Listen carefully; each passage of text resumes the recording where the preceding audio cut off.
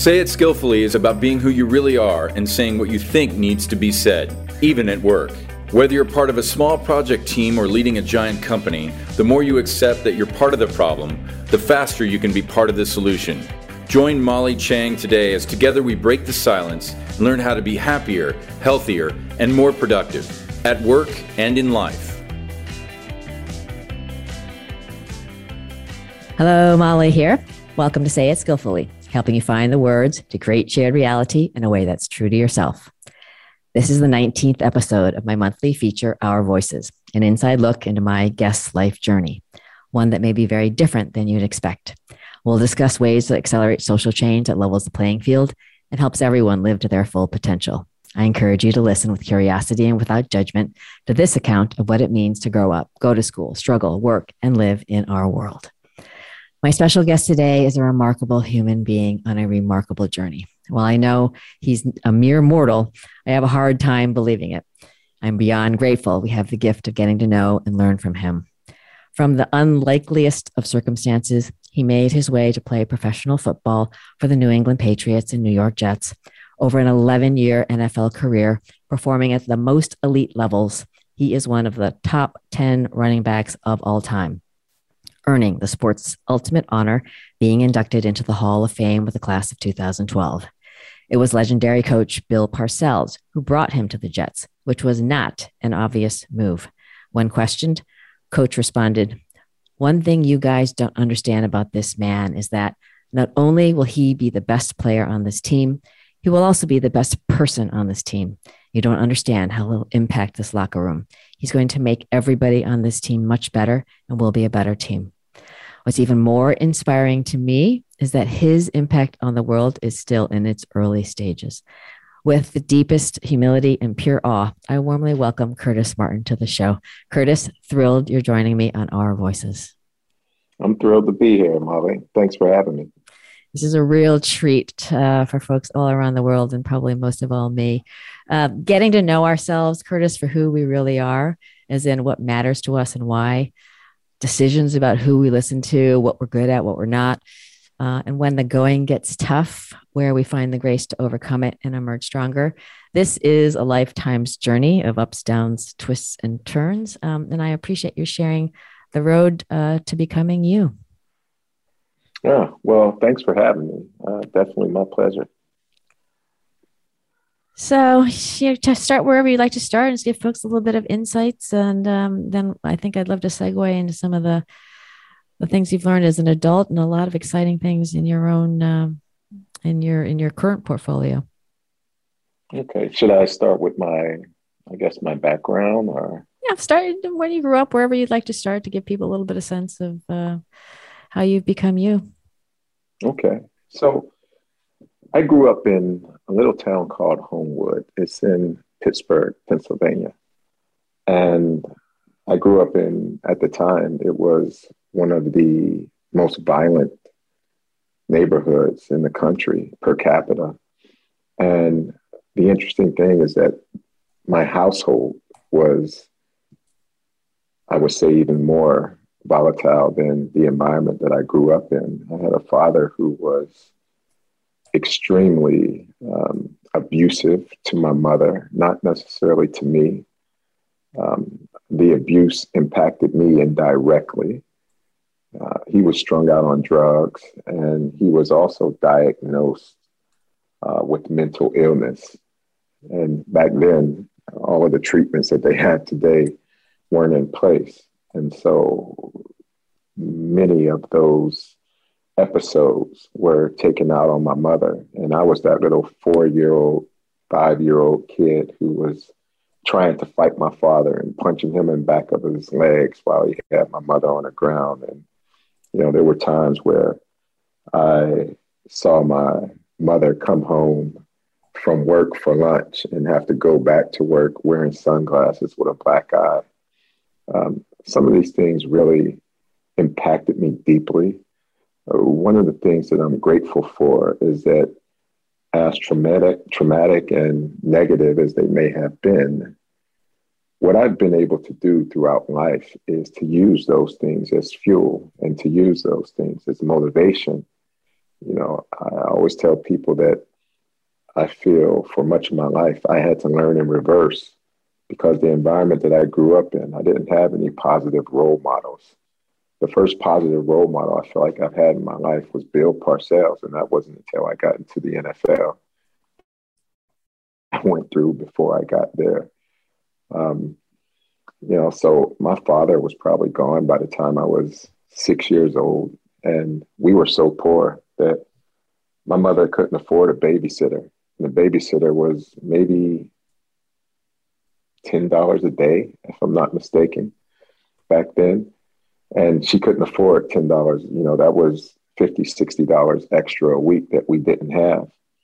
And so she taught me at 6 years old to stay in the house by myself. So I would walk home with, all the neighborhood kids. It was somewhat of a project type of environment. So a lot of the older kids walked with the younger kids to school because we all went to the same school and we all walked home together. And, my mother wouldn't allow me to go outside after school because she didn't want anyone to ever know that I was unattended because, of course, CYS would have taken me. So many days when I was 6 or 7 years old, I had to stay in the house by myself till 8, 9 o'clock at night when my mother got home from working her 3 jobs. She taught me how to make myself something to eat. And I was too afraid to go to sleep until she came home. But that was kind of much of my childhood. I started living with my grandmother by the time I was 8 and 9. I lived back and forth between the two. She didn't live too far from our house. And one day we walk in and we find my grandmother murdered. I mean, brutally murdered with a broken neck and eyes wide open and a butcher knife like going through her chest, through her heart and coming out her back. And the knife was actually, embedded into the bed, actually, coming out of her back and going into the bed. And my mother had to see her mother lying there like that, which was devastating. And she says that the only thing that stopped her from literally losing her mind was that at 9 years old, when this happened, I came to her and I grabbed her hand and I said, "Mom, are you going crazy?" And she says, "No." She asked why I asked her that. I said, "Well, I'm asking you because if you go crazy, then no one will be here to raise me. And I'll have to stay at home by myself all the time."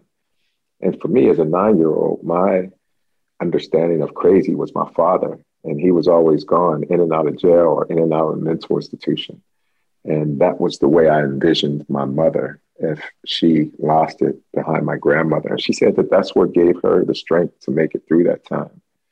When I was 13, my third mother, who was my mother's sister, she was like a third mother to me. She was burned to death. And that was another devastating time. And, to sum it all up, by the time I was 14, that was the first time I was almost killed. And by the time I was 15, I had a loaded gun to my head. The trigger was pulled at least 8 times. No bullet came out, and not pointing the gun at me. The guy pulls the trigger one time and the bullet came out. And I was too young to recognize that, wow, that was what they call a miracle, and so by the time I was 20 years old, growing up in that environment, I had at least 35 to 40 of my friends or family members that didn't just die, but had been murdered. As a little kid, I remember I was a fresh little kid. I liked older women. So there was this woman who was much older than me. She used to joke and call me her little boyfriend. And I took so much pride in being her little boyfriend. And I'll never forget one day they found her wrapped up in the carpet. Some people wrapped her up in the carpet and beat the carpet with bats until she died. And I think it was some type of drug situation going wrong. But I grew up in this type of environment and to some extent became a product of my environment and developed a very hard-heartedness and a very survival mentality. And at some point in my life, and to be specific, when I was 20 years old, going into my senior year, I believe, or my junior year of college, I decided that, you know what, I need to get my life together, or I'm going to be a statistic just like all of my friends and all of my family. I only have two friends out of all the people I know that I grew up with who hasn't been either in jail, shot, or killed. And I always thought that I would die before I was 21. And so when I was 20, I decided that I was going to live the last year of my life as best as I knew how. And I began to make a change slowly but surely. I went to church for the first time and never prayed before, but looked up at the ceiling in the church and said, well, God, I think you're up there. And if you're real, I'll make a deal with you. You just let me live past 21 and I'll try to get my life together. I give you my word, and for me, I was talking to God like he was one of my homeboys out on the street. And I said, listen, man, like verbatim, said, listen, man, I don't know nothing about you or the Jesus cat that everybody talk about, but you let me live past 21 and I promise I'll get my life together.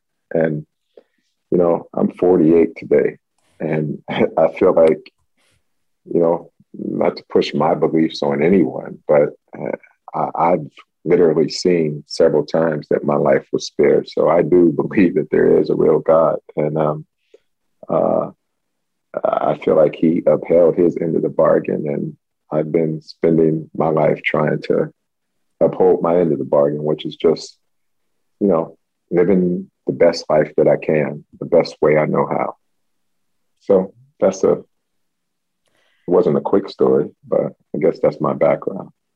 Well, that, people talk about what literally doesn't kill you makes you stronger. And now, if it wasn't clear to folks before, it is now what gives you the ultimate spiritual strength, Curtis. And I'm thanking God that you are here. So I appreciate that she stuck to the deal. That's awesome. So you come out, it's a miracle you're alive, and you're like, I'm going to get my life together. So, I'd done some looking and I know when you ended up getting drafted, actually, it was not actually this joyous occasion with your family. And maybe you could share with listeners the learning that you had about this situation and how you embraced it when maybe at first you didn't. Yeah, it's interesting because the only reason I played football, and actually my senior year of high school, was because by the time I was a senior in high school, at least 20 something of my friends had been killed. And a guy who was my childhood best friend, my senior year, he was the quarterback of a football team. And mistaken identity, this little place we all used to hang out, someone thought he was someone else and jumped out of the car with a shotgun and shot this 17-year-old boy point blank range in the chest with a shotgun and with a big hole in his chest. And he ran about 50 yards and collapsed and died. And my mother said to me after that, she said, listen, Kurt, I don't care what it is that you do. Play baseball, basketball, football, join the glee club, join the band. I don't care. Just do something to keep you from this neighborhood for a couple extra hours. And football was just the most natural fit. I didn't want to play football. I liked playing football recreationally, but I didn't want to play organized football. But I played. And that senior year, I ended up breaking all the records in that division and got offers for scholarships. And, for me, college wasn't realistic. So I'm looking at it like, what am I going to do with this scholarship? And I accepted and went to college. And fast forward to me getting drafted. I'll never forget, all my family and friends are at the house and we're watching the draft. And, before your name flashes across the screen, they'll call you just to make sure that you're okay with them drafting you and all that. So I get a phone call and it's Bill Parcells. And he says, hello, son, we want to know that if you'd be interested in being a New England Patriot. And I told him, I said, well, yeah, yes, sir. And thank you. And we hang up the phone and everyone's cheering. And when everything calmed down, I just told everyone, I said, I really don't want to do this. Like, this is not what I planned on doing with my life. And there was a guy there who said to me, he said, Curtis, listen, maybe all those wonderful things that you say you want to do for this neighborhood and for, people, maybe football is just a vehicle that's going to enable you to do that. Maybe this is just the way God is blessing you for. Maybe this is the vehicle that, you'll be able to use to do all of those things. And from that moment on, football kind of took on a different meaning. I used football and saw football as this vehicle for me to do good. I felt like every touchdown I scored, every yard I gained, it just opened up more doors for me to reach more people. And so at the core of everything I do, there's that component where I want to impact people's lives in a positive way in some manner. And I enjoy finding very creative ways to do that. And with a lot of the business that I do, there's always some component to that business that has a silver lining of impacting lives. And so, that's the story about me getting drafted. And that's what gave me my desire to play and be committed, or as committed as I was to football. And it gave me a slight love for football, not because I like playing it, but because of what it allowed me to do. Wow. That's really extraordinary. When you think about, all the hard work, like just the physicality, the pain and what have you, I'm just wondering, was it hard for you having come from where you came from? I'm just wondering how you felt about the journey of putting it all in there. Well, the difficult thing about the hard work was that it required commitment. It required discipline, things that I didn't naturally have coming from that environment, and things that I wasn't necessarily taught and wasn't like really driven into me as a kid. But the hard work aspect was something that I never had a problem with. I watched my mother work so hard to raise me that there was something that I gleaned from her mentality and her approach towards work. And so I wasn't even sure that I could survive or play in the NFL. I didn't necessarily think that I was that good. And my experience in organized football was so minimal that I kind of doubted myself. But the one thing that I knew was that I might not be as talented. I wasn't the biggest, strongest, fastest, quickest guy, but I knew that I was tough. And so I made it my point to be the toughest guy and to work harder than anyone. I wanted to outwork everyone because I felt like that was the one thing that was within my control. As a matter of fact, kind of quick story as it pertains to that. I remember we're in practice one day and Bill Parcells calls me out of practice. And this is after I'm with the New York Jets. And he asked me, he says, son, have you been working hard? I said, of course, coach. I'm not good enough to not work hard. I have to outwork everybody on this team, not just the other running backs, but I said, coach, I try to outwork everybody, even you. I try to outwork the secretaries, the janitors, the entire organization. I want to be the hardest worker in the entire Jets organization. I said, but why would you ask me that? And he says, son, I just want to make sure you're not fooling yourself. I said, well, what does that mean? He says, as long as you live, Curtis, never forget this. He said, there's a big difference between routine and commitment. He said, most people just do the same routine over and over again. Some people might even get better at doing that same routine over and over again. But there's few people who commit to the next level. And that just stuck with me. And I took that principle, the difference between routine and commitment, and I applied it to every facet of my life, whether it was, my work, my job, my career with the Jets, my NFL career, whether it was charity, whether it was my businesses, whether it was, my relationships. I apply that principle in my marriage now, so that that principle has been highly used throughout every facet of my life, mentally, emotionally, spiritually. I apply that difference between routine and commitment to everything. I'm always trying to commit to the next level.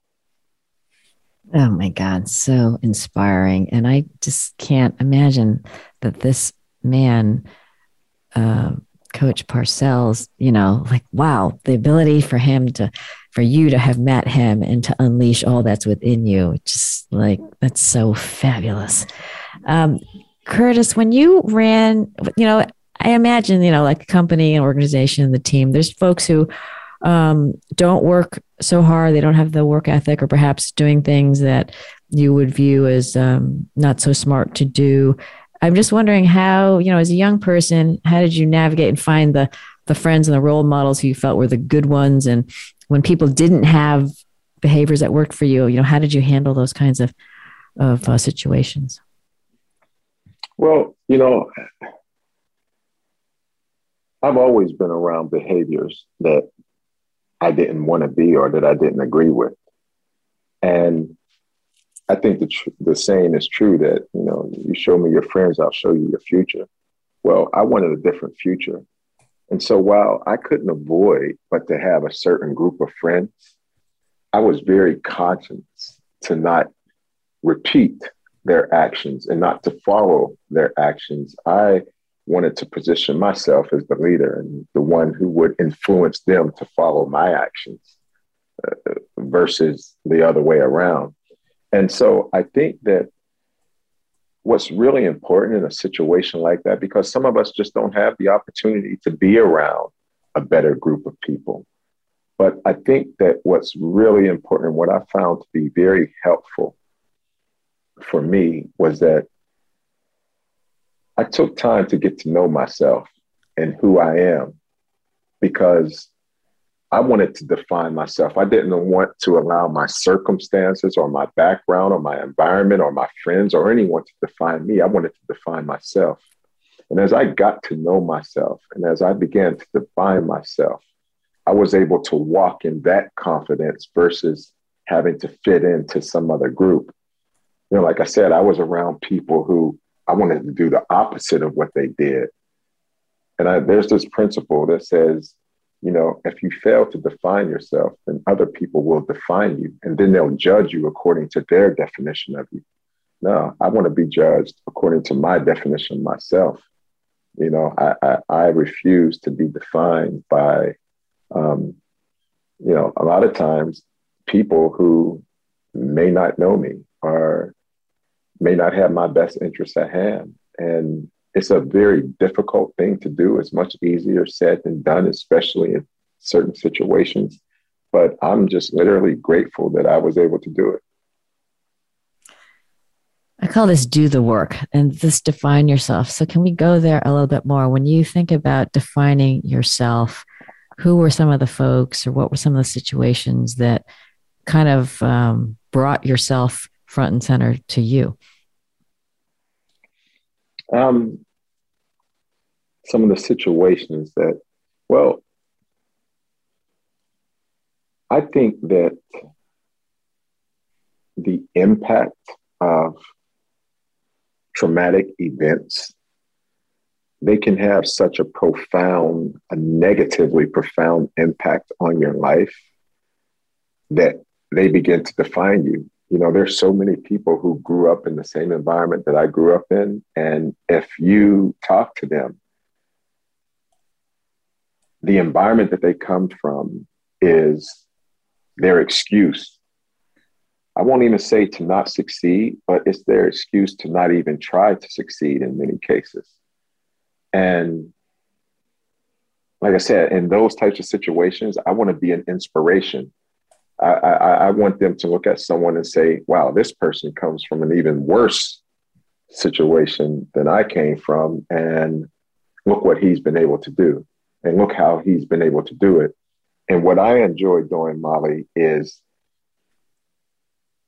using the things that I've learned from and making them applicable to other people's lives. Because I've learned the power of living a principled life. You know, you can have a lot of different things going on in your life, but the principles are not going to change. Your circumstances may, but the principles won't change. I mean, and one of the things that has been a very simple principle, but something that has helped me so much is that, like that promise that I made to God, I'm just going to try to do the right thing.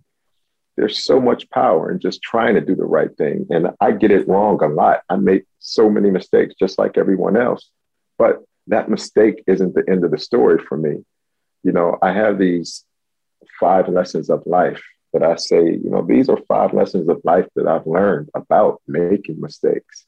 And, you know, the first lesson about mistakes is that in life, you will learn lessons.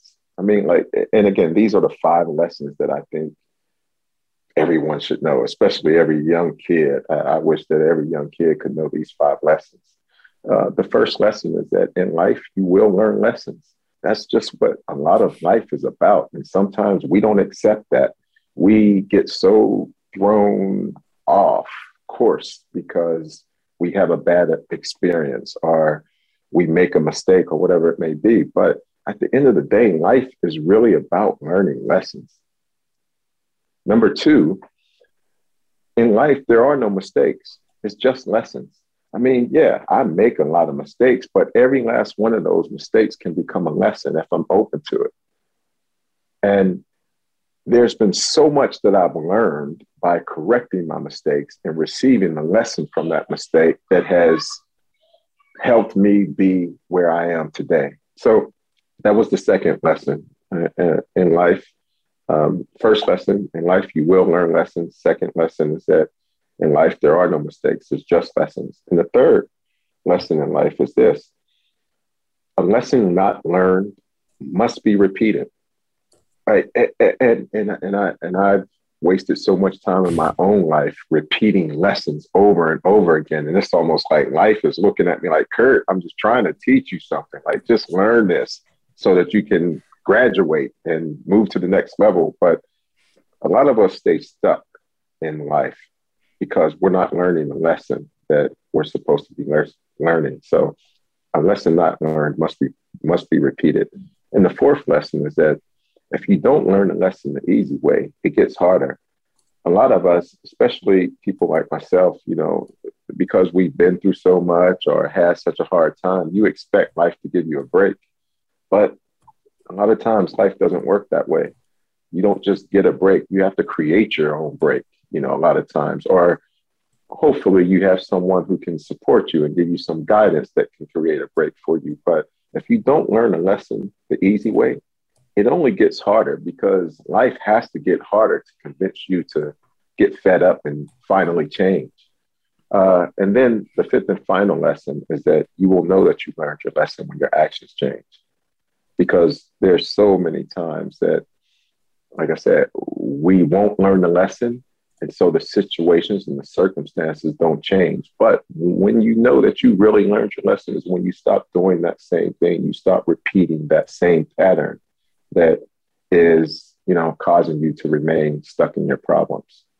So, yeah. So, you know, this is why I've been so appreciative of everything that I've been through. I wouldn't take one moment of it back because it has taught me how to navigate through life. And so far, I've been able to do it pretty successfully. And like I said, it doesn't mean that I don't make mistakes because I make just as many mistakes as anyone. It's just that I really learned from those mistakes. And I kind of relish in the fact that that mistake for me is going to turn into a great opportunity at some point. It's just the way to live. I love it. I want to share, you shared something with me. Be careful how we view our problems. They may be our biggest blessings and opportunities. And you had 5 reasons why problems happen in our lives. And would you share that, please, with listeners?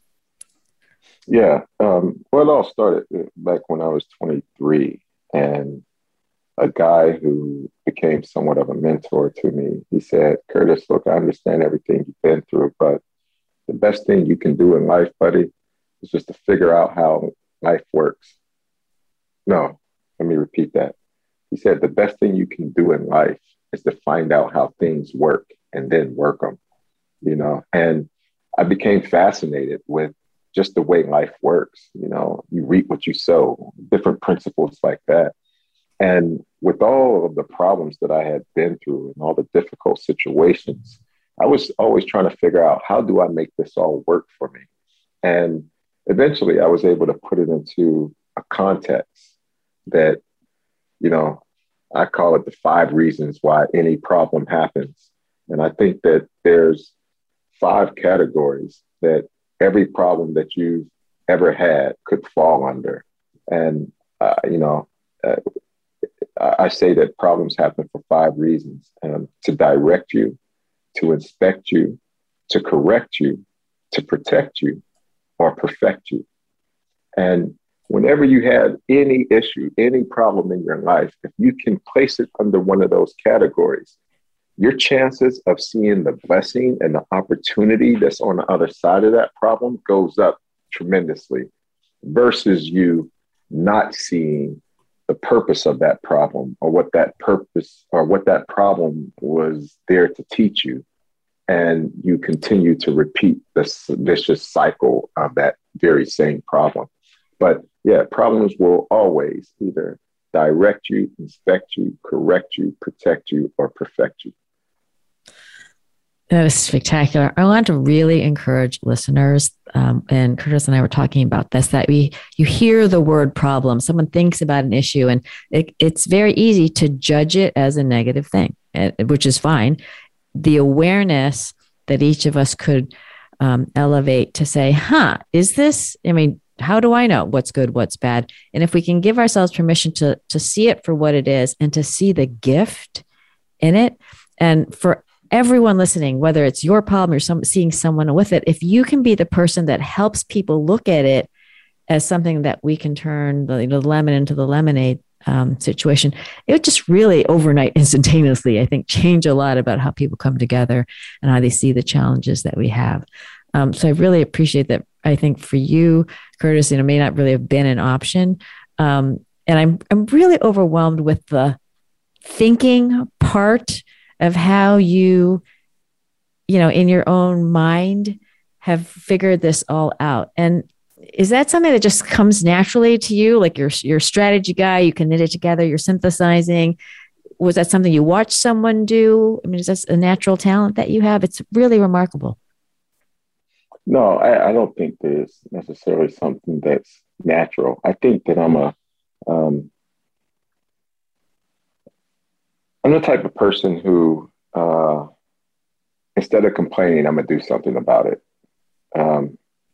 Instead of worrying, I'm going to get something done and get to the bottom of a situation. It's not necessarily the way I'm built, because I can't say that I've always done that, but I just learned to appreciate difficulty, and when you look at some of the biggest businesses in the world, they're only so big because they solve some of the biggest problems in the world. Look at an Amazon. Just think about the problems that they solve for customers. And that's why they're one of the biggest businesses in the world. And I kind of take that same approach towards life. Some of our biggest problems have some of our biggest blessings and our biggest opportunities right on the other side of them. But many of us never get to the other side of those problems. We stay stuck on the negative side, and we never view that problem in its proper perspective. I have this, I thought about writing this book called The Problem with Problems. And my theory is that the problem with problems is that we view problems the wrong way. We see problems, we view problems the way we view a disease or illness or sickness, and we want to get away from it. We don't want to confront it. We don't want to deal with it. We just want to cure from it. But a lot of times, to run away from that problem means that you're running away from your opportunity. And so many of us miss out on so much that life has for us simply because we never confront our problems and learn from them and get to the other side so that we could, for lack of better words, inherit what that problem came to bring us. Yeah, this is the doing the work, folks. And folks have asked me and you can feel it. You can feel it in Curtis, the folks who are grounded in the sense of self, which doesn't mean, we love everything about ourselves, but we've kind of come to grips with it. And the ability to be honest with oneself about what are some of the issues that I've got to confront, what are the things that I'm creating, or how am I, we've heard me on the show say, how am I part of the problem? And then how can I be more part of the solution? It's really, I'm hearing just a great sense of will and commitment to that. That's just help you to be you. Curtis, if you describe yourself, how do you describe yourself? In a few bullets or lines. I'm just curious. Someone asked me a long time ago if I had to choose one word to describe myself, what would that one word be? And I thought about it for a quick second, and I said balanced. I think that I've become a pretty balanced person. I've experienced the lowest of the lows, and I've experienced some of the highest of the highs. And I think because there's been such a plethora of both of those things, I've learned to look at it with a pretty even perspective. I don't get too high with the highs. I don't get too low with the lows. And what I appreciate about it is that it's created a range that I have that has enabled me to use that range to impact other people's lives. I'll give you a quick example. One day I was riding home from the city, which is about 45 minutes from my home out in Long Island. And I get a phone call, and it's this guy that I grew up with. And he says, Curtis, I haven't spoken to you in a while, but you've always been someone that I just said if I was ever in a bad situation, a really bad situation, I would call because I trust you and I trust your motive. He said, man, I'm about to do something that I know isn't right, but I just wanted to call you. And long story short, he said, I'm going to kill my brother. and I said, you're going to do what? He said, yeah, we've been beefing about this, and he had his gun, and he said, I know my brother is ready for me, so one of us is going to die today. And I just said to him, I said, man, do you understand how you sound? I said, now, before I even say anything, I said, tell me what you're going to go and kill your brother for. Well, we got into an argument, and this happened, and then he said this in front of everybody. I said, so you're going to kill your own brother because of your own pride, and his life is worth your pride. You can't put your pride aside for a second to let someone that you've known all your life live. I said, man, listen, look, I know we haven't spoken in a while, and I hope you don't take offense to it, but that's probably one of the most selfish things that I've ever heard anyone say.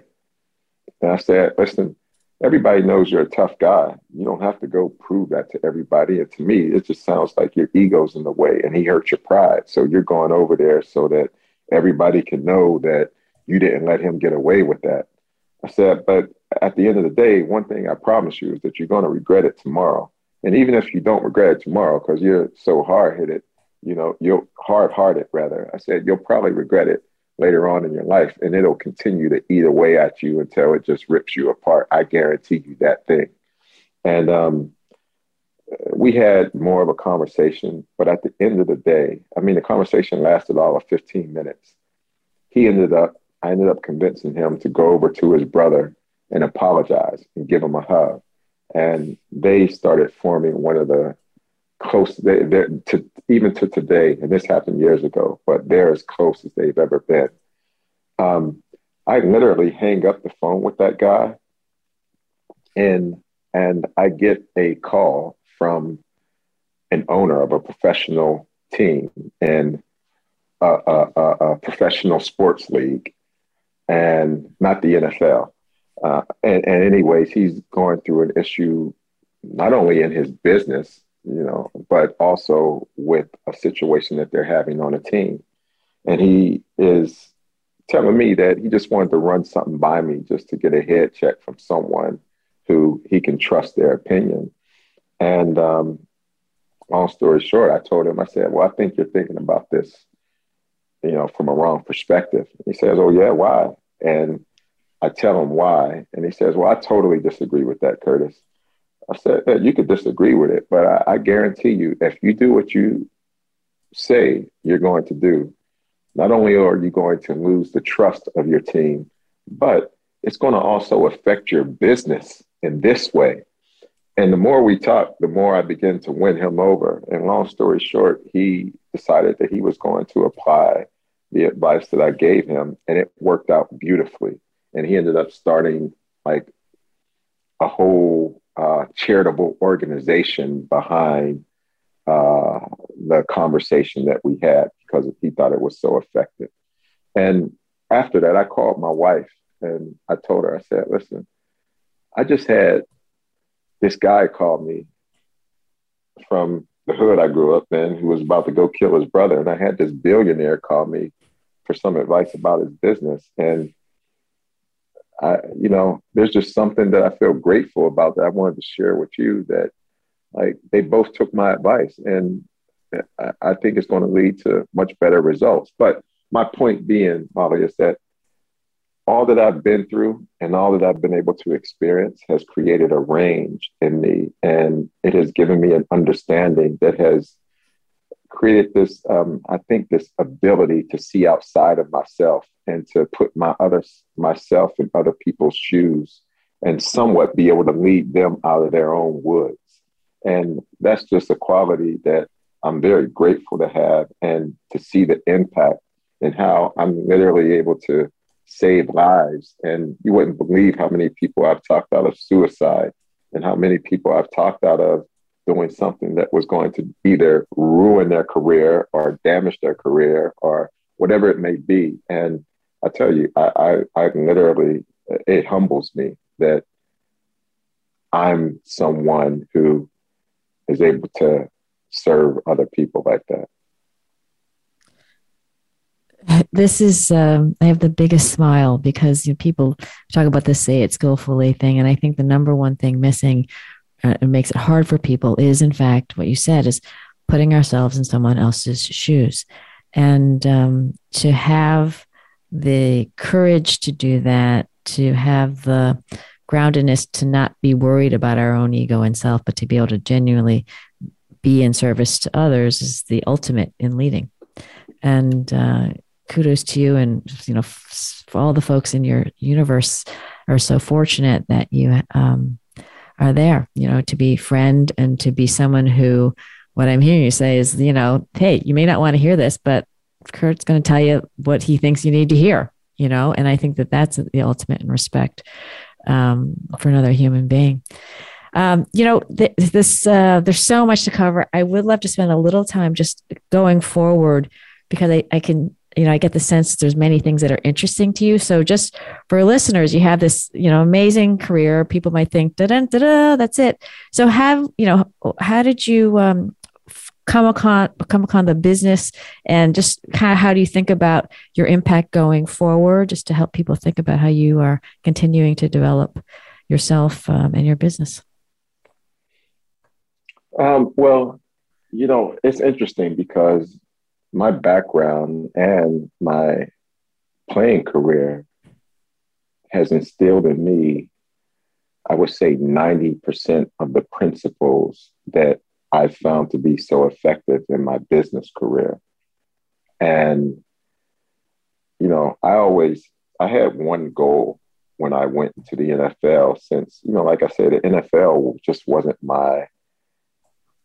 I won't say the NFL, but I'll say like playing football wasn't my dream. It wasn't what I wanted to do. But like I say, I saw it as a vehicle that I could use. And that's how I gained my love for the game and for the NFL and everything that it is, the organization that it is. But when I went into the league, I remember saying to myself, my goal isn't necessarily to win Super Bowls or to be the MVP or all of those types of things. I wasn't even thinking about the Hall of Fame. I didn't even know that it was within my reach, to be honest with you. But the one thing that I knew that I had the ability to do was, however long my career lasted, I said to myself, my number one goal, my only goal basically, is to finish this game with a name that's worth more than anything that I make while I'm playing in the NFL. And to have achieved that in my business career, because now, and I always wanted, when people think of the name Curtis Martin, I wanted them to associate that name with things, with words like trust and integrity and character and hard work, determination, discipline, whatever those positive business qualities were. That was what I wanted people to associate with my name. And the receptiveness, the way different constituencies and people have received me after my career with, you know, some things that I just dreamed about doing. I said, well, you know what? Let me apply these principles, make these calls. I have the access because of the celebrity that I had. And I just used that access to kind of create my dreamland of business. Not saying that everything has gone perfectly, but it took me some time to really learn business at a different level. I surrounded myself with people who were where I wanted to be. I've gotten close to a lot of the NFL and NBA owners. I know a lot of them very personally. I've developed relationships with some of them where they're like big brothers or father figure to me. And I've done the same thing, with, CEOs of big companies and things like that. And I wanted to educate myself. That was the first thing that I did when I retired, was I committed myself to being educated. And just the way I committed myself to the game, I made that same type of commitment to surrounding myself with the right people and the right situations where I could be educated to be the best businessman possible. And so that's been the foundation and the strength of everything that I've done since I've retired. That's so wonderful. Do you, when you think of what needs to happen with leadership in the future, thoughts? There's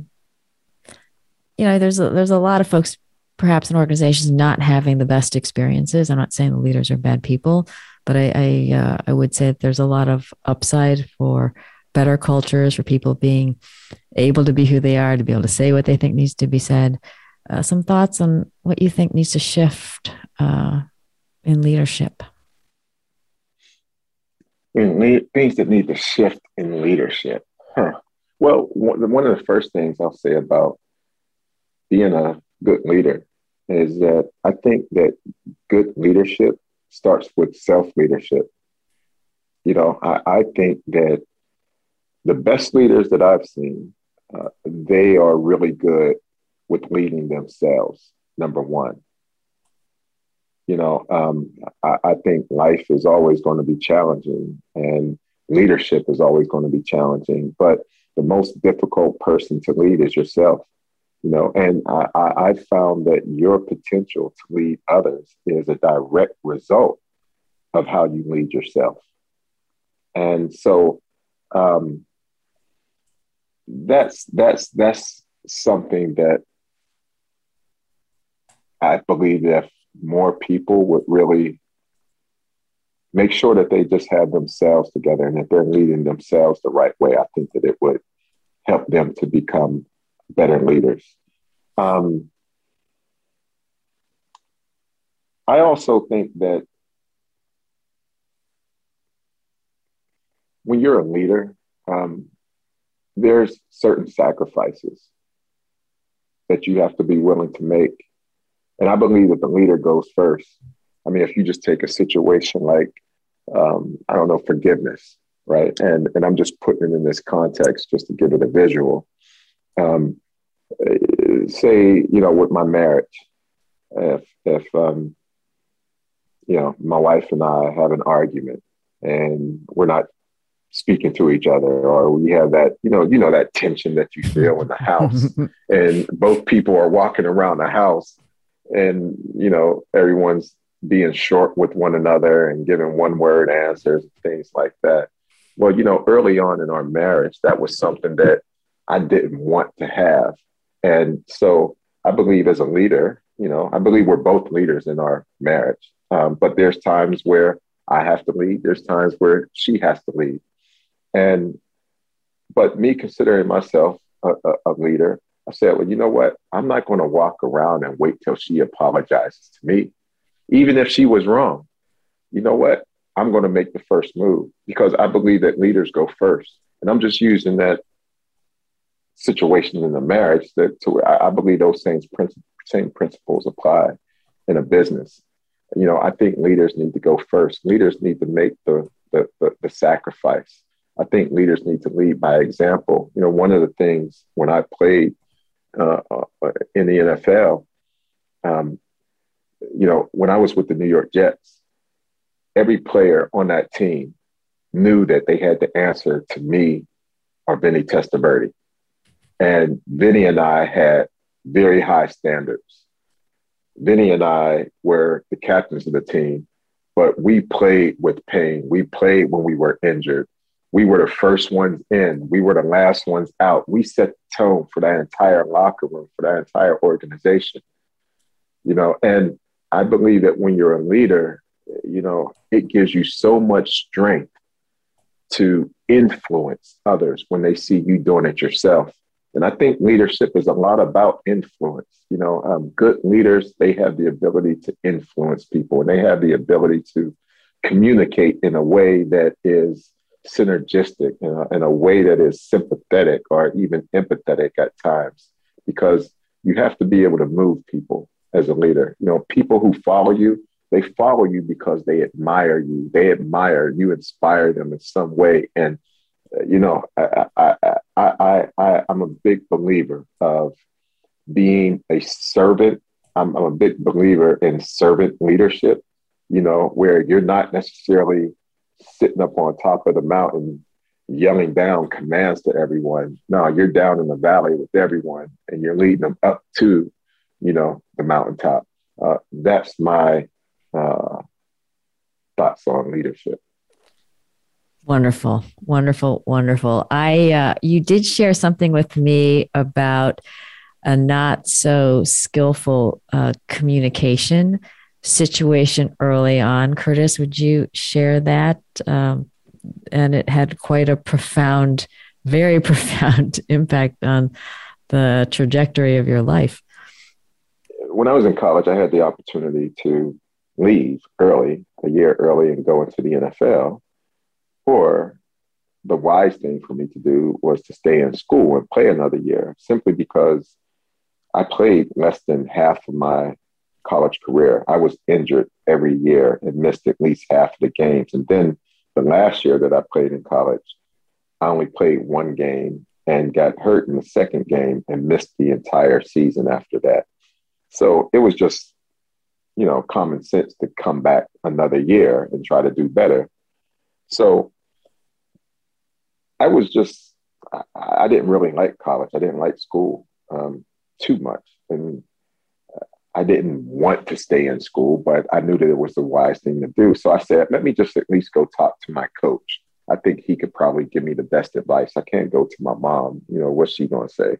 I didn't really know anyone who was going to give me the right advice. So I figured, look, this guy has coached a lot of people who have gone into the NFL. Let me go and speak to him about it. So I set up a meeting with him. I go to his office and we sit down. We have about a half an hour before he has his press conference at 12 o'clock. And I just, I start the conversation and say, well, Coach, I'm here because I just wanted to get some insight from you. I know you've coached a lot of people who have gone into the NFL. And, I've just been thinking about, do I come back to, school next year, or do I try to go into the NFL? Just wanted to get your opinion. And he literally snaps out on me. What are you even talking about? The NFL? You can't even survive in college. You haven't played a full season here. What makes you think you could survive a 16-game season in the NFL? That is such a bonehead decision for you to even be thinking about. I'm like, well, coach, it's just a thought, and I just needed some advice. What do you need advice for, Curtis? You don't even need advice for something that's so dumb. Like, there's not one person in the world who would tell you that you should even take a chance and go into the NFL. That is such a bonehead decision. I can't even believe that you're thinking about something like that, Curtis. Matter of fact, he said, I have a press conference in a half an hour at 12 o'clock. If this is what you're thinking, I'm going to let the entire Pittsburgh press understand the bonehead decision that Curtis Martin is even contemplating. I can't even believe that you came into my office and asked me something like this. I mean, he was literally just disgusted with me. And the look he had on his face and the way he was talking to me. And I mean, it was very belittling. And understand that at this time, I'm 20 years old. I wasn't the Curtis that I am today. I wasn't as refined and respectful and all that. I was this young kid out of the streets of Pittsburgh. And so I'm like doing my best to keep my mouth shut. And I'm just listening to him talk. And when he finally stopped cursing me out and everything, I just said, well, you know what, coach? I'm not going to say what I want to say to you because I respect my elders and I respect you as a coach. I said, and, I just came here seeking advice. I just wanted you to tell me that, yeah, this is why it makes sense for you to come back to school or whatever it may be. I said, but the way you talked to me, coach, I think was just extremely disrespectful, but I'm not going to be disrespectful back to you. But what I will tell you, coach, is that it may not have came in the package that I wanted it to come in because I thought this was going to be a nice, peaceful conversation. I said, but you gave me my answer. And the one thing that I'm very clear about is that I won't be coming back here playing for you next year. For me, I'm either going home or I'm going into the NFL. And he said, well, I'm about to go tell the entire press this. And I mean, they talked about me so bad in the press. Every news station, every newspaper. I even have some of the articles. I mean, they talked about me really bad. And, I went into the NFL my rookie year. Parcells took a chance on me. And I won the Most Valuable Player of the Year award and won the rushing title my rookie year. And he told me, and all the coaches told me, that I would never even survive in the NFL. I couldn't stay healthy in the NFL. And that pushed me to work as hard as I ever have. It pushed me to correct everything that was wrong. Going back to my direct you, inspect you, correct you, protect you, perfect you philosophy, it corrected me because it made me get my stuff together. It really, because now I'm on a rampage. I'm like, no, I'm not gonna let him win. And then it inspected me because it made me really take a real look at myself, because a lot of the stuff that he was saying about me was very true. A lot of the stuff that he said to the media, a lot of the stuff the other coaches said about me in the media was very true. You just shouldn't have said that about me. At least that's the way I felt about it back at 20 years old. And then it corrected me because I corrected I started working hard. I started being that first one there training and that last one to leave. Like I said, directed me, because had he not done that to me, Molly, had he just given me a peaceful answer, I would have come back and played another year of college, because that just made the most sense to do. It was almost common sense.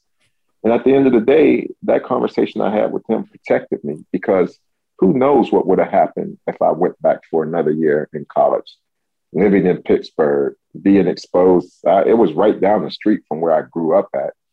I just didn't need to be in that environment. I needed to get away. One thing, I definitely wouldn't have been the rookie of the year in 1995. That's for sure. I definitely wouldn't have went to the Pro Bowl that year. those are two things that wouldn't have happened. And who knows what path my life would have taken after that. And fifth and finally, it perfected me in a sense.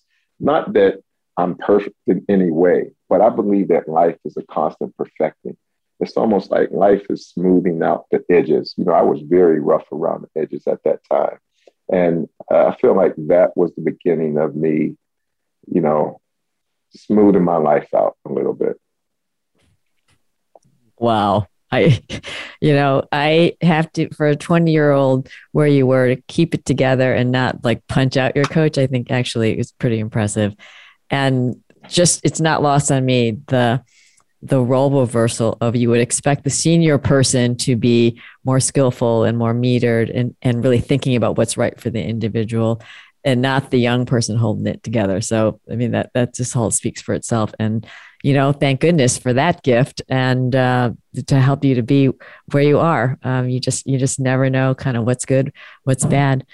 We could go on forever. That's just to interject really quick. I think that what most of us don't get a lot of times, and myself included, is that these are the key opportunities in life. You know what I mean? Like, what if I didn't respond to that situation? Where would my life be? Maybe I would have made it to the NFL at some point. But I just highly doubt that my life would be on a trajectory and the path that it's on right now, had I not been willing to challenge and do the work and challenge myself to be a better person and to do things in a better way. Had I not stepped up and had I shrunk back in that moment, who knows what would have happened? And that's where I say we have to be careful about how we view our problems, because hidden behind some of our biggest problems are some of our biggest opportunities. Yeah. Words for the wise. Two more questions for you as we wrap, Curtis. What would you like for your kids?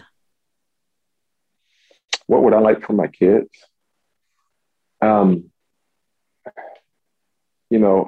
I have two daughters, and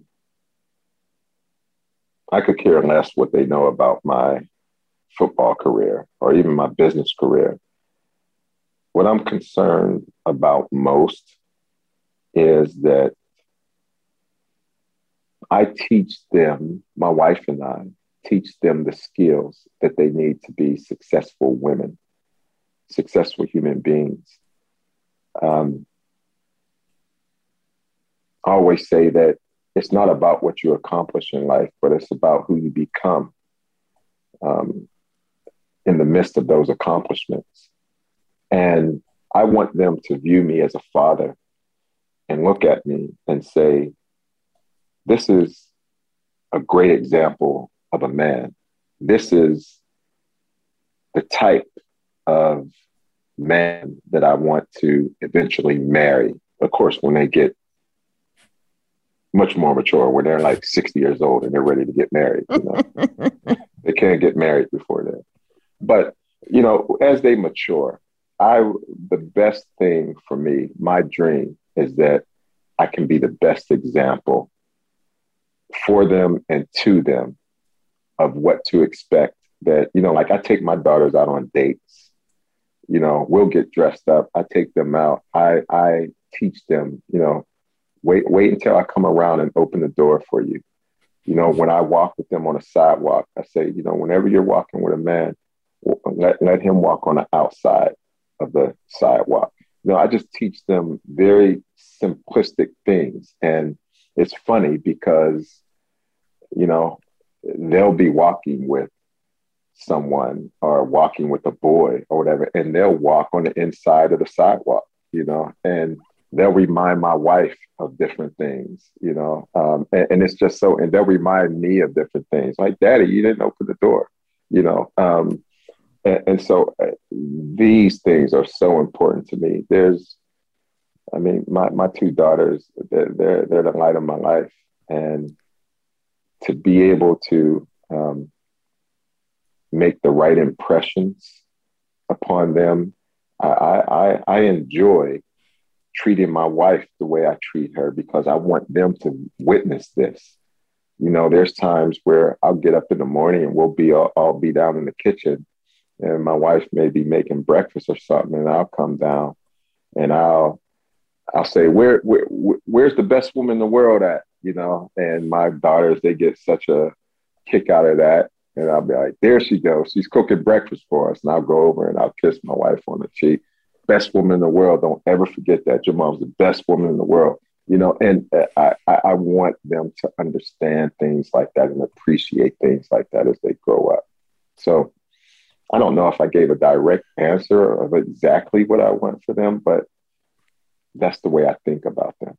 Oh, that was more than perfect. It was more than perfect. The topic of forgiveness. What's forgiveness to you, Curtis? Forgiveness. Let me think about that for 2 seconds. Okay. I think forgiveness is a very interesting quality or characteristic. And I think a lot of us are not really good at forgiveness. And I think that there's 2 types of forgiveness. I think there's transactional forgiveness, and I think there's unilateral forgiveness.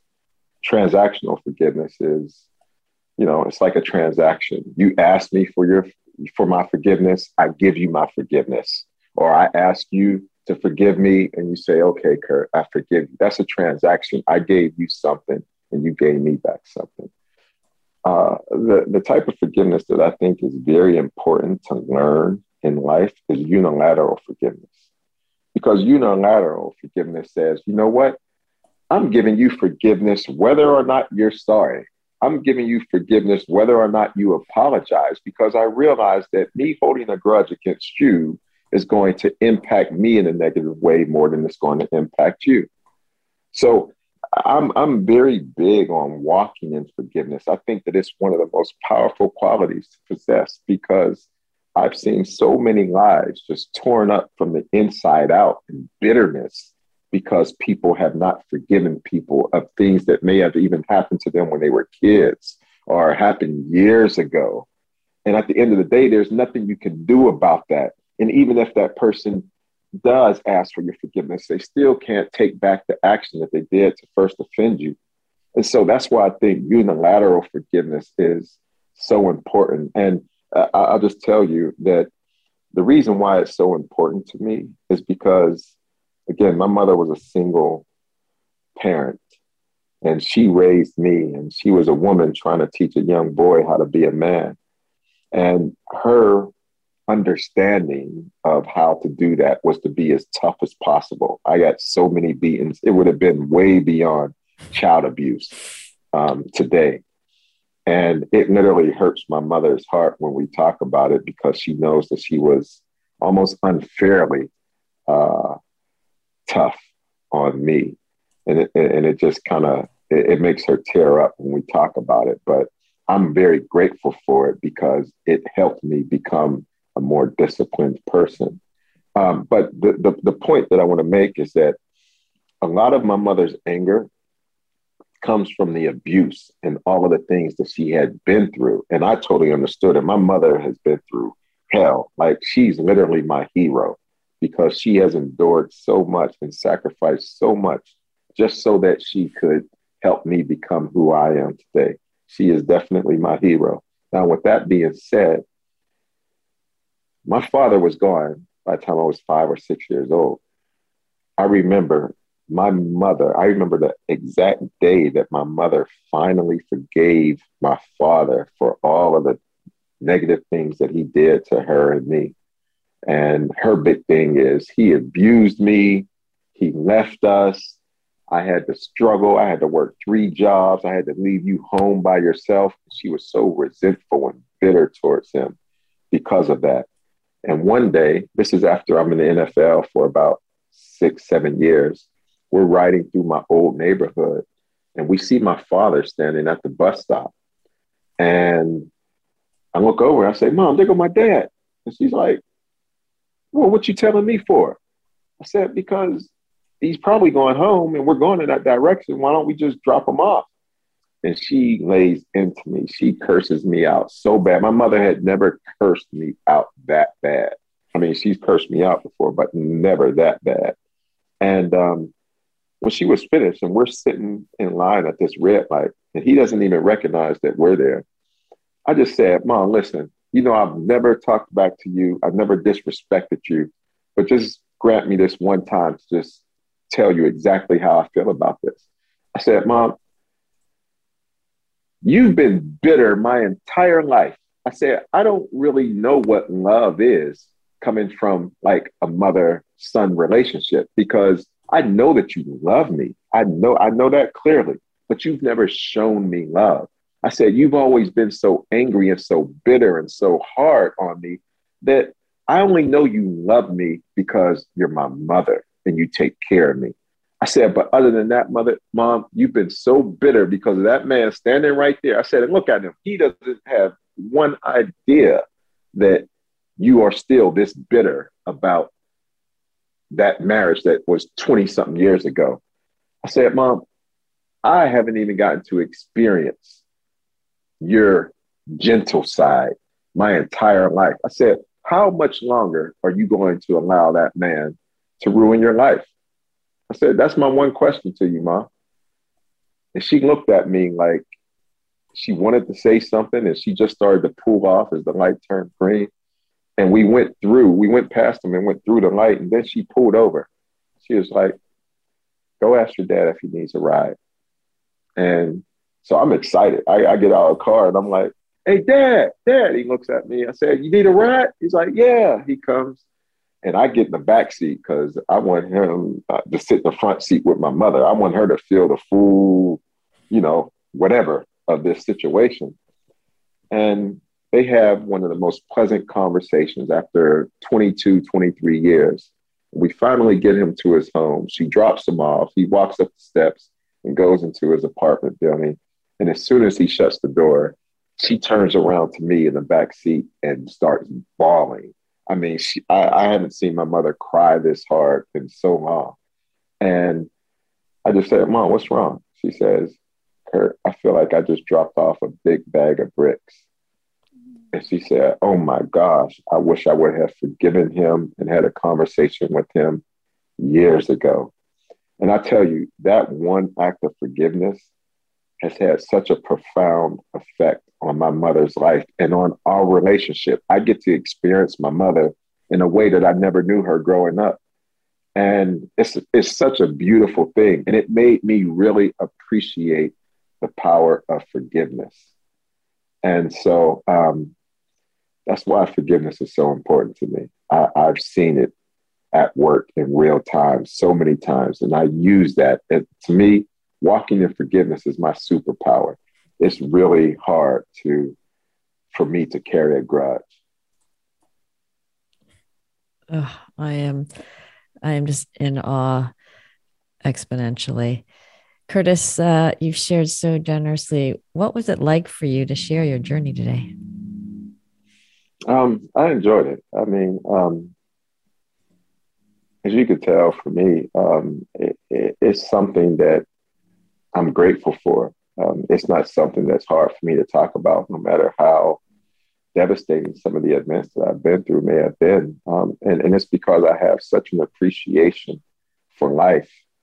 I've just this is literally just last week.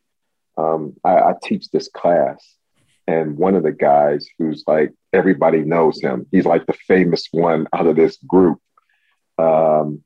Not famous literally, but just because he speaks up and he says the things and he asks the questions that everybody want to ask. They're just afraid. I mean, he's like fearless, and he's such a good person, but he's a troubled person, and he's struggling with different addictions and phobias and different things like that. And so but he's so courageous. And so everyone on the call has such a profound respect for him. He called me Monday night because he was struggling. He struggles from depression and anxiety at a very high rate. And I talk him through it, and he just says, Curtis, I'm so grateful for you, man. And thank you. I feel so much better. And I'll see you on a call on Wednesday. because Wednesday is when I teach this class. And he didn't make it to Wednesday. On Tuesday, he had a heart attack and died. And I think about things like that and how a lot of times we're suffering internally because of our own bitterness or unforgiveness. And this is something that I had spoken to him about that Monday night before he died on Tuesday. And I'm telling him, like, man, listen, your family, your brothers, your kids and everyone, let all that go, man. And he genuinely, I really feel like he was just like, you know what, Curtis, you're right.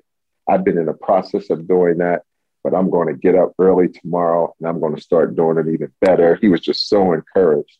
And who knew that he wouldn't even make the call on Wednesday? And so, I guess my message to other people is that, life is too short. And I think we take life for granted so much. We just assume that we have tomorrow, but tomorrow's not promised for any of us. And I always tell people, like, how old you are, it's not determined by when you were born. How old you are isn't determined by your birthday. I think how old you are is determined by your death date. Like I talked to this guy on Monday. He's 1 year older than I am. He's 49. Now, he's 49, but he only had 1 day to live. So he's really old. You could be 20 years old, but if you're going to die when you're 30 years old, then you're pretty old. But if you're 50 years old and you're going to live till you're 100 years old, then you're still pretty young. And so that's why I say, like, how old you are isn't really determined by your birth date. It's determined by your death date. Now, I talked to this guy on Monday. I didn't know that he was, metaphorically like 120 years old, like on his last leg. I didn't know he was going to die the next day. But I think we take life for granted. I think we take situations for granted. We take forgiveness for granted. There's so many people who may have died not forgiven. I mean, that guy died not forgiving a lot of people. A lot of people didn't forgive him. And now they wish they had the opportunity to just say, man, I love you. And like I say, life is too short. And I'll close with this. I'll just say this one last thing. I studied bitterness at one point because I wanted to understand somewhat the anatomy of bitterness, what makes a person bitter. And I found this study, I believe like some doctors from Yale, some psychologists and psychiatrists from Yale or one of those universities like Harvard, they did this study. I believe they studied like 180 people over a period of 2 years, I think. And what they found about bitterness, and the whole study was just to figure out, why do people become bitter? And after all of their studies and after 2 years and all these people and interviewing them over and over again, what they found is that people don't become bitter because of what they experience in life, but they become bitter because of how they remember what they experienced in life. And I just think that that's such an interesting study because really your bitterness is tied up in your memory. It's almost like, and until you change that memory or the way you view that situation, that's a huge hindrance to you forgiving. So when I was trying to convince my mother to give my father a ride home and just forgive him and have a conversation with him, the one thing I forgot to say about that story is that after I spoke my piece to her, and I said this to her, I said, Mom, think about this. If he was there for 20 something years, do you think I would have turned out the way I am? Do you think that I would be the man that I am today with 20 years of his influence on me? Do you think that you and I would have the relationship that we have and enjoy the life that we live now if he was there for 22, 23 years? And that was what really changed her perception, because now, oh no, he didn't leave us out to dry. He didn't just abandon us. No, it was good that he was gone, because if he wasn't gone, then all of this wouldn't have happened. You are a gift, my friend. empowering us to forgive, to make the most of life, to not take it for granted, and showing us what it is to dig so deep to find your true self. So I really can't. Can I say one thing? Yeah, please. Let me just say one thing real quick, just to interject. And you know how you know when you forgave someone, Molly? When you truly forgave someone, because, you have that question like, well, how do you know that you really forgave someone or that you really forgive someone? You know that you really forgave someone when you stop seeking to retaliate. See, and I'm talking about retaliate in any little way. Like a lot of times we'll just say a smart comment just because we know we're going to get under their skin. If you are still doing that, you have not fully forgiven someone. Or if you're just taking little jabs at someone just to remind them of what they did to you, yeah, you didn't forgive that person yet. So you know that you forgave someone when you cease seeking retaliation. Oh, it's spectacular. You're spectacular. You have given us lessons on living, how we can all play the top of our game. The world is just better for you being a part of it. And I thank you from the bottom of my heart for being part of the solution, Curtis. If I can be helpful in any way, you let me know. I am cheering for you. You take good care, my friend. You too. And thank you. I enjoyed it. Oh my God. So amazing. My thought for the week. Thank you, Curtis. When change is necessary, not to change is destructive. And that is a wrap. Thank you, folks, for tuning in. Please be part of the solution and kindly share this show. Amplify Curtis's voice. Reflect on your own top takeaways. And know I'm cheering for you to be who you are and say what needs to be said so that you and those around you have a shared reality, essential to make the best decisions, execute with speed, and achieve outstanding outcomes at work and in life. Homelessness is a problem that's more costly to ignore than solve. The U.S. spends $12 billion a year responding, but resources alone aren't enough. I'd like you to know there are cities and counties proving what does work. Partnering with Community Solutions, a nonprofit I'm on the board of, more than 80 communities around the country are succeeding in ending homelessness, beginning with chronic and veteran homelessness. They convene local leaders around data and are changing how they work and spend their resources, so homelessness becomes rare. More than half have already reduced the number of people experiencing chronic and veteran homelessness, with commitment to get to zero. What can you do? Visit www.built40.org and see whether your community is engaged. Contact your mayor and ask, do you know the number of people experiencing homelessness in real time? Do you know every homeless person by name? What are you doing to drive measurable reductions in homelessness? Please challenge the fiction that says homelessness is an intractable problem.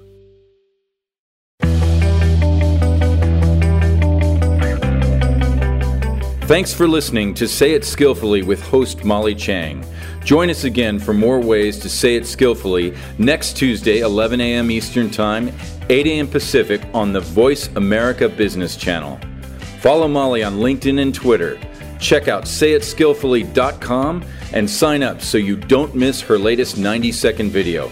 And please, be part of the solution. Kindly tell others about this program so they say it skillfully too.